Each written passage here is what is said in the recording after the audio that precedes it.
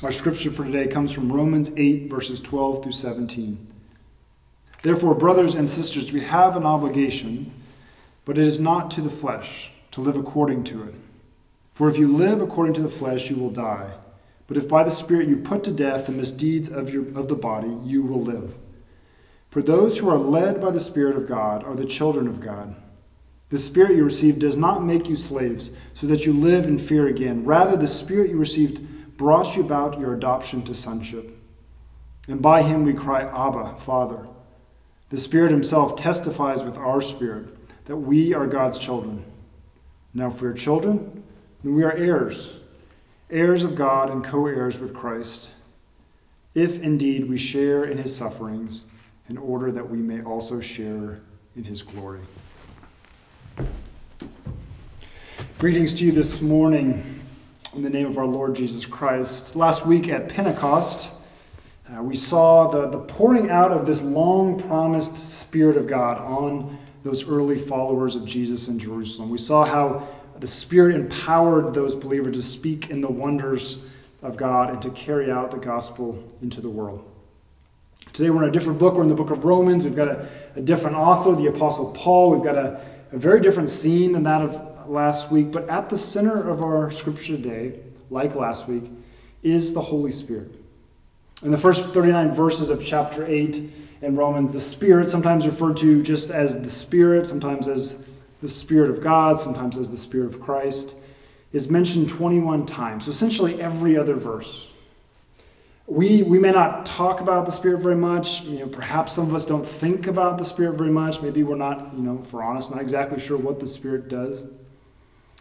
But according to the Apostle Paul, the Spirit is at the very core of what it means to belong to Jesus Christ. We can't even really speak of following Jesus without speaking of the Spirit and the Spirit's role. But here's the challenge. We trust that those of us who are followers of Jesus, we've received the Spirit of God, this invisible presence that enables us to set our minds on what God desires. And yet, we often feel trapped in sin. Oftentimes you'll hear someone say, or maybe you've experienced this yourself, I was baptized, I trust that the Spirit of God has been poured out on me and in me, and yet I was surprised at how the temptations that I struggled with before my baptism didn't go away after my baptism. Some of you here today probably feel trapped in certain patterns of sin that you just can't seem to shake, no matter how hard we try.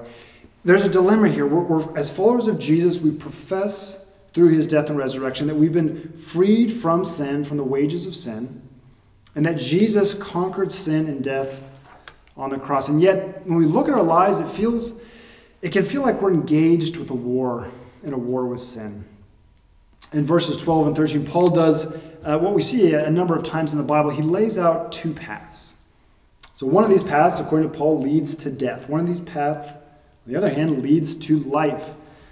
And there's some similarities between what Paul is saying here and what Moses told the Israelites in the book of Deuteronomy. So after the Israelites were freed from the bondage of slavery, they were given this new life outside of slavery as they moved towards the promised land. In Deuteronomy, it picks up, they're right at the edge of the promised land. And Moses, he lays out these two options, these two paths before them. Option number one, you can choose to love the Lord your God. You can walk in obedience to him. You can keep his commands. And Moses says that path leads to life and prosperity. Or there's option number two, you can choose not to be obedient and bow down to other gods. That path leads to destruction, to death, to separation from God. And so Paul, like Moses, he's laying out these two paths for his readers. Option number one, you can choose the path of walking according to the flesh. That path leads to destruction, to death, separation from God. Or there's path number two, you can put to death the misdeeds of the flesh, and you can walk according to the Spirit. And that's the path that leads to life. A couple of things I want to point out here. When Paul says flesh, he's not talking about our bodily, physical flesh. So I think sometimes as Christians we've heard this language and understandably made the conclusion that Paul is not making, that the physical body, that material part of us, that part's bad, and the spirit, the non-material part of us, what we often call our souls, is good. But that's not what Paul is saying.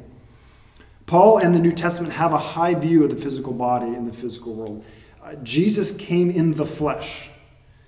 Paul speaks about when a man and woman in marriage become one flesh, and then he gives that union as a picture of Christ in the church.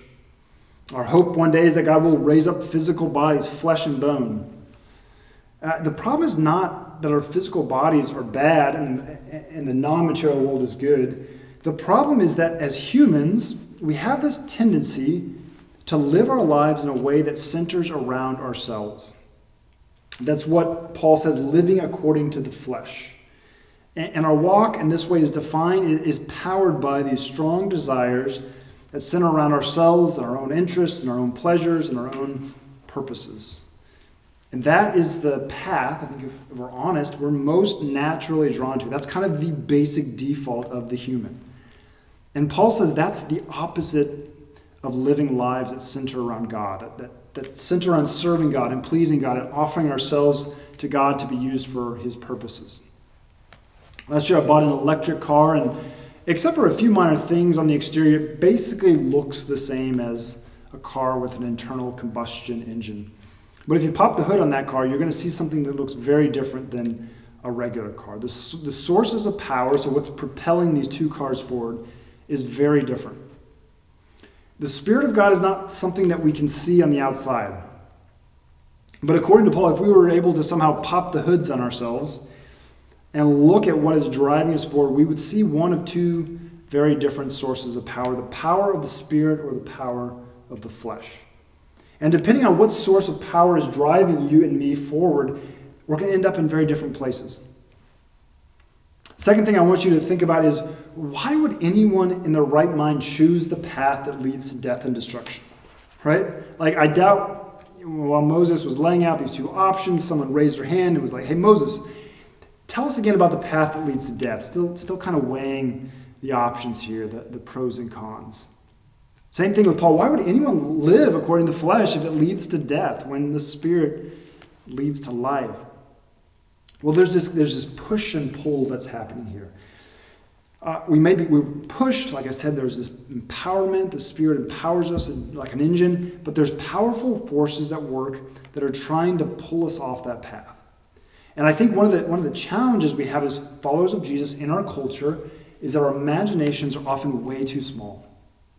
Our views of God tend to be quite small often, and also our views of sin and its power. So we have these imaginations that are shaped more by pop culture and cartoons and kind of cliches and Hallmark than the Bible, which is infinitely more interesting and at times scarier than our cultural notions. We get these images of God, maybe from our culture, this kind of old guy in heaven, kind of cranky, watching to see if we trip up, if we break the rules. And, in some respects, sin is a breaking of God's law. That's certainly part of the biblical understanding of sin. But as John Tost points out, when Paul talks about sin in Romans, he's usually talking about something very different. For example, in chapters 5 to 8, where we land here today, when Paul writes about sin, he doesn't ever write about sins, so plural, but sin, singular. So sin, according to Paul, it's a cosmic power that rules. In Paul's mind, sin is personified. It has these traits that we often think of as humans having. It has desires and passions. It's opportunistic. It deceives. It dwells in. It has its own law. It enslaves. I mean, can you see the difference here? Do you see the difference in if you perceive solely sin as solely as that, like what happens when I cuss and God gets upset with me, God gets out his red pen, gives me a mark. And sin as a cosmic power that seeks to rule and dominate you.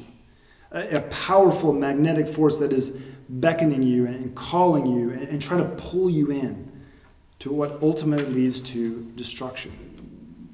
But again, how does sin do that? Why would anybody choose that path? Does sin say, "Hey, you should come try this path out. Come over here. This is the one that leads to death and destruction"? No, sin doesn't advertise itself as death. It's actually quite the opposite. Sin masquerades as the path to life, to flourishing. Sin doesn't lure us with with the promise of death and entrapment. It lures us with the promise of life, of something we can't live without. If you want to identify sin in your life, look at the various things beside God that are beckoning you, that are promising you life, that are demanding your attention and affections and allegiance. Paul is trying to show us, just because we have chosen the path of following Jesus, we're not immune to that pull, that powerful pull of sin. We're going to have to continually resist and overcome that pull. So how do we do that? This would be where I might expect Paul to give some kind of clear step-by-step guidance on how we can put to death the misdeeds of the body. Maybe don't run around with the wrong crowd. Don't go out after midnight. Nothing good happens after midnight. Don't have idle hands. But he doesn't do that. He says, Paul writes, it's by the Spirit that we put to death the misdeeds of the flesh. So the first step in taking this path that leads to life and avoiding the path that leads to destruction is admitting that left to our own devices, we are in trouble. I think this is something that really hit home to me this week studying this passage. We cannot do this discipleship thing, this following Jesus on our own, left to our own devices. I was reminded of the first step of the well-known 12 steps of the AA program. And it states, we admitted we were powerless over alcohol, that our lives had become unmanageable. So for a person who's an alcoholic, who struggles with alcohol, in this program, the way to stop drinking doesn't start with get all the alcohol out of your house, don't go to bars, don't hang out with the wrong crowd, though I'm sure that those things play a role at some point. No, but the first step is an admission of powerlessness in the face of alcohol. One guy he had worked with people in the AA program, and he commented on how often people are surprised when they hear about this first step. Because they come, and at first, they want to find out, how do I stop drinking? And the first step is to admit they're powerless, and they think, how is that going to help me?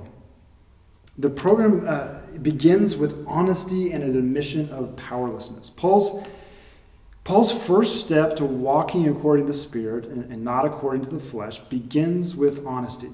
An acknowledgement that when we're left to our own devices, we are powerless against this force, this cosmic force of sin. And here's the deal. It's not always easy to identify what it is that's trying to lead us off the path of the Spirit and onto the path of the flesh. Because remember, sin very often masquerades itself not in darkness, but in death, but in light and life. We need help from the Spirit to identify, to know kind of what forces are pulling at us. Let me give you a personal example from my own life. So during the season of Lent, and this lead up to Easter, it's often a season where we're encouraged to examine ourselves. We try to identify these ways we have gotten off this path of following Jesus, and we repent. Or in Paul's language, we put to death the misdeeds of the body. And often, many Lenten seasons, I'm not sure how seriously I took this, but the last two seasons, I've had a couple powerful experiences in which it seemed to me like God has revealed something to me about powers, things exerting power in my life, maybe that I probably didn't fully recognize.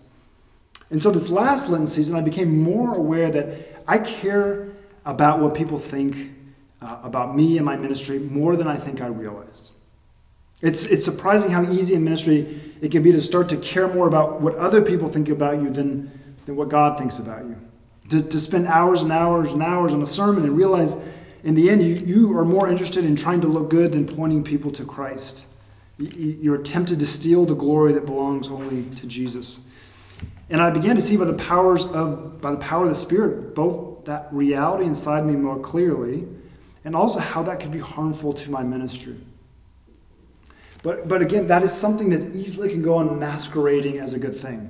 I'm not trying to impress people. I'm trying to lead them to Christ. And I don't know what forces are pulling at you, what misdeeds of the flesh need to be put to death in you, but I can almost guarantee something at you is pulling at you. And we need the power of the Spirit to unmask those powers masquerading as life. Not only because they are contrary to the path of the Spirit, the path the Spirit's leading us, but because, according to Paul in this passage, these are slave drivers, essentially. Impressing people, however you might try to do that, it might feel good at first, but ultimately it is a slave driver. So first thing here, if we're going to avoid the way of the flesh and walk the way of the Spirit, we cannot do it on our own. We are powerless in many ways. We need an external power, the Spirit of God. And one of the most important ways the Spirit enables us to do that is by identifying sin in our lives and unmasking it as a fraud.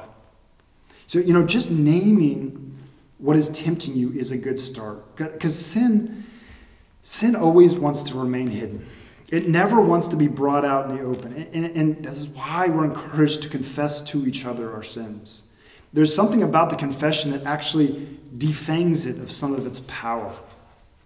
So just, get very practical. In your prayer time this week, ask the Spirit to identify what forces are pulling at me away from this path of the Spirit that need to be put to death.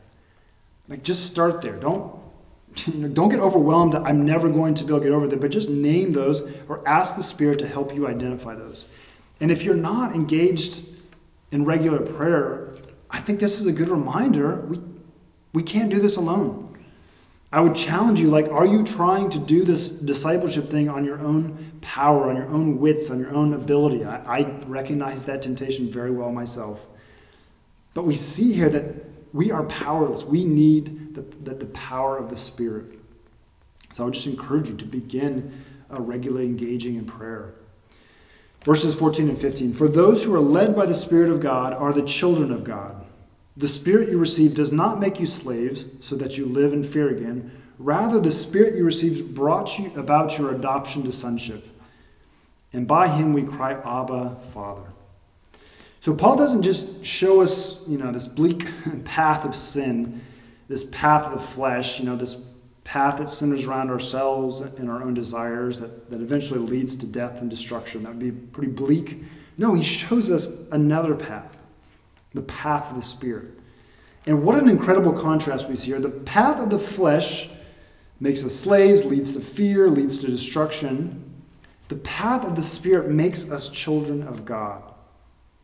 One of the most powerful ways that the Spirit empowers us to avoid the way of the flesh and to keep to the way of the Spirit is by witnessing us, by reminding us who we are, reminding us of our identity. When Jesus was baptized, there's a couple things that happen. The first thing, the Spirit descends upon him. That's the first thing. So in the New Testament, water baptism and baptism with the Spirit are closely connected. Not always, but at the same way, same time, but they're closely connected. So the Spirit rests on Jesus. But the second thing that happens are these words spoken to him. You are my Son, whom I love. With you I am well pleased. You're my Son. That happens right before Jesus is driven out into the wilderness where he's tempted for 40 days by Satan. And remember, he resists. Something powerful happens to us when we give ourselves and our lives to Jesus. The Spirit descends upon us and we are adopted into the family of God. And how does the Spirit empower us to resist the way of the flesh, the way of sin? One of the ways is by telling us, by witnessing us, by reminding us, you are a beloved child of God. Don't underestimate the power and security of having an identity as a beloved child. I'm not talking about a warm, fuzzy feeling. I'm talking about a powerful force at work in your life. Think about this. It is very common for people who, growing up, did not feel beloved by their parent or parents, father and mother. And often this is subconsciously, but they spend much of their life, maybe the rest of their life, trying to please those parents, trying to seek their approval, trying to get that feeling of being beloved that they didn't have.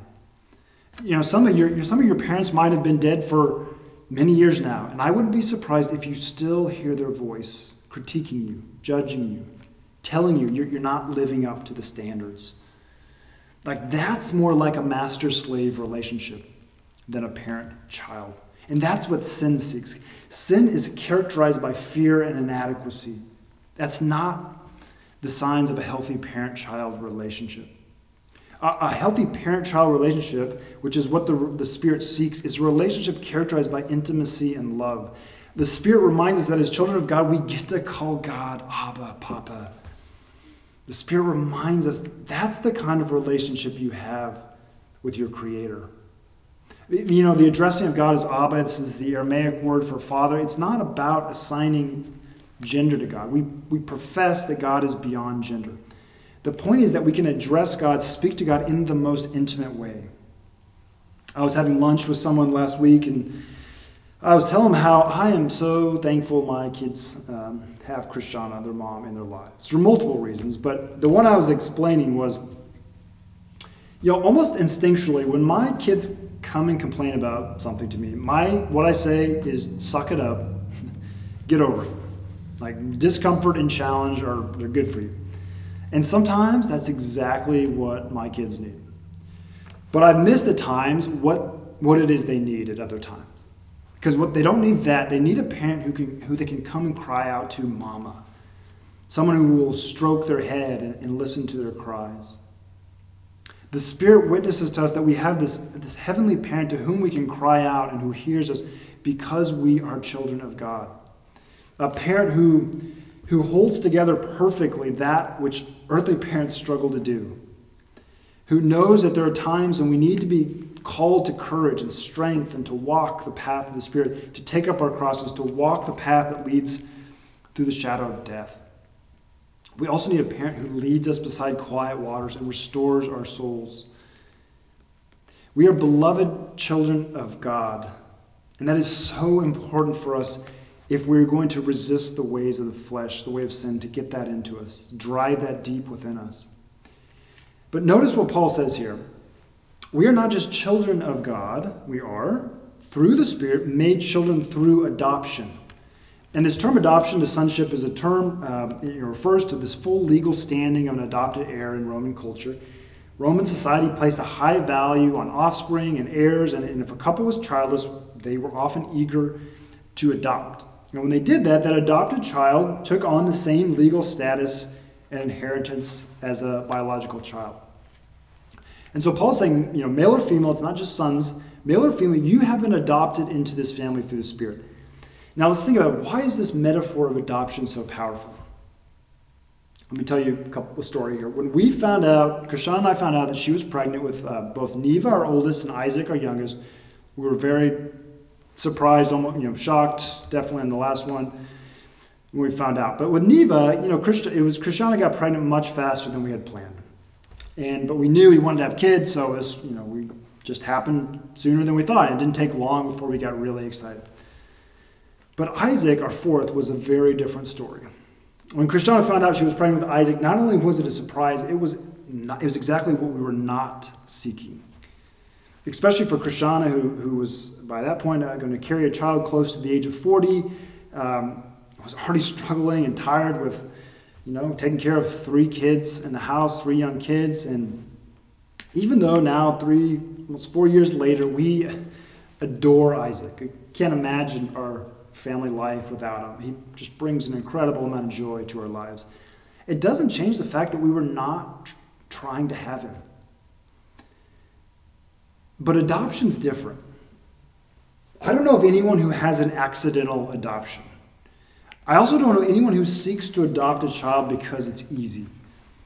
Adopting a child requires a huge amount of resources and energy and expenses and time and patience.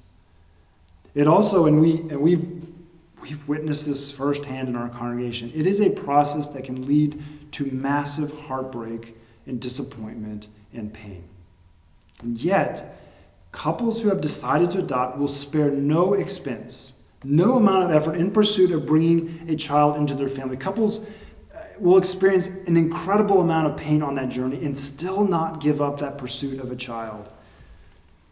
Do you see why adoption is such a powerful metaphor here? It's way more powerful than biological, because God will stop at nothing to make us his children. God is in relentless pursuit of us, like those parents who are in relentless pursuit of bringing a child into their family. God will spare no expense to make us his children, to bring us into his family, not even his son. Last week I was walking back from Ace Hardware, which is near my house on Main Street in Columbiana with my kids. If you know that stretch, it's a busy road. It's a little hard to see when cars are coming because of some trees. And so I often take Isaac over when I go to the hardware store, and I'm often worry about him crossing it. So we're coming back the other day, and we start to cross, and we're waiting for this, I think it's a truck, to go past in the other lane, and I see Isaac out of the corner of my eye. And he's doing exactly what he's supposed to, but I imagine for a second him lunging forward, which could easily happen. And in this split second, my parental instincts kick in, and in just this second, I play out a whole scenario in my head if that were to happen, what I would do. And I realized I would lunge forward, and I would grab him, and I would cradle him in my arms, so that when the truck hit us, hopefully I could absorb that blow and protect his little body. Obviously that didn't happen. But if it did, do you think Isaac would ever question my love for him? Even if Isaac learned that his parents never intentionally sought to have him, do you think he would ever doubt the love? God is the parent who will stop at nothing to bring us into his family, who seeks us out with the intentionality of an adoptive parent, and who will spare no expense to bring that child into the family, and who, through his son Jesus, when the powers of sin and darkness and death came hurtling towards us, lunged out, wrapped us in his arm, held on tightly, and absorbed the blow on the cross. How does the Spirit empower us to walk in the path that leads to life? The Spirit reminds us, witnesses us, that you are a beloved child of God, a child who was brought into this family at incredible cost, a child who now not only shares the intimacy of a parent-child relationship, but the benefits. Paul writes, now if we are children, then we are heirs, heirs of God and co-heirs with Christ. Let that sink deep into you. As you pray this week, ask the Spirit to unmask the powers that are pulling you away. But make sure you ask the Spirit to drive that deeper in you. Let that reality pierce your heart, to overwhelm you, and to empower you as you walk in the Spirit.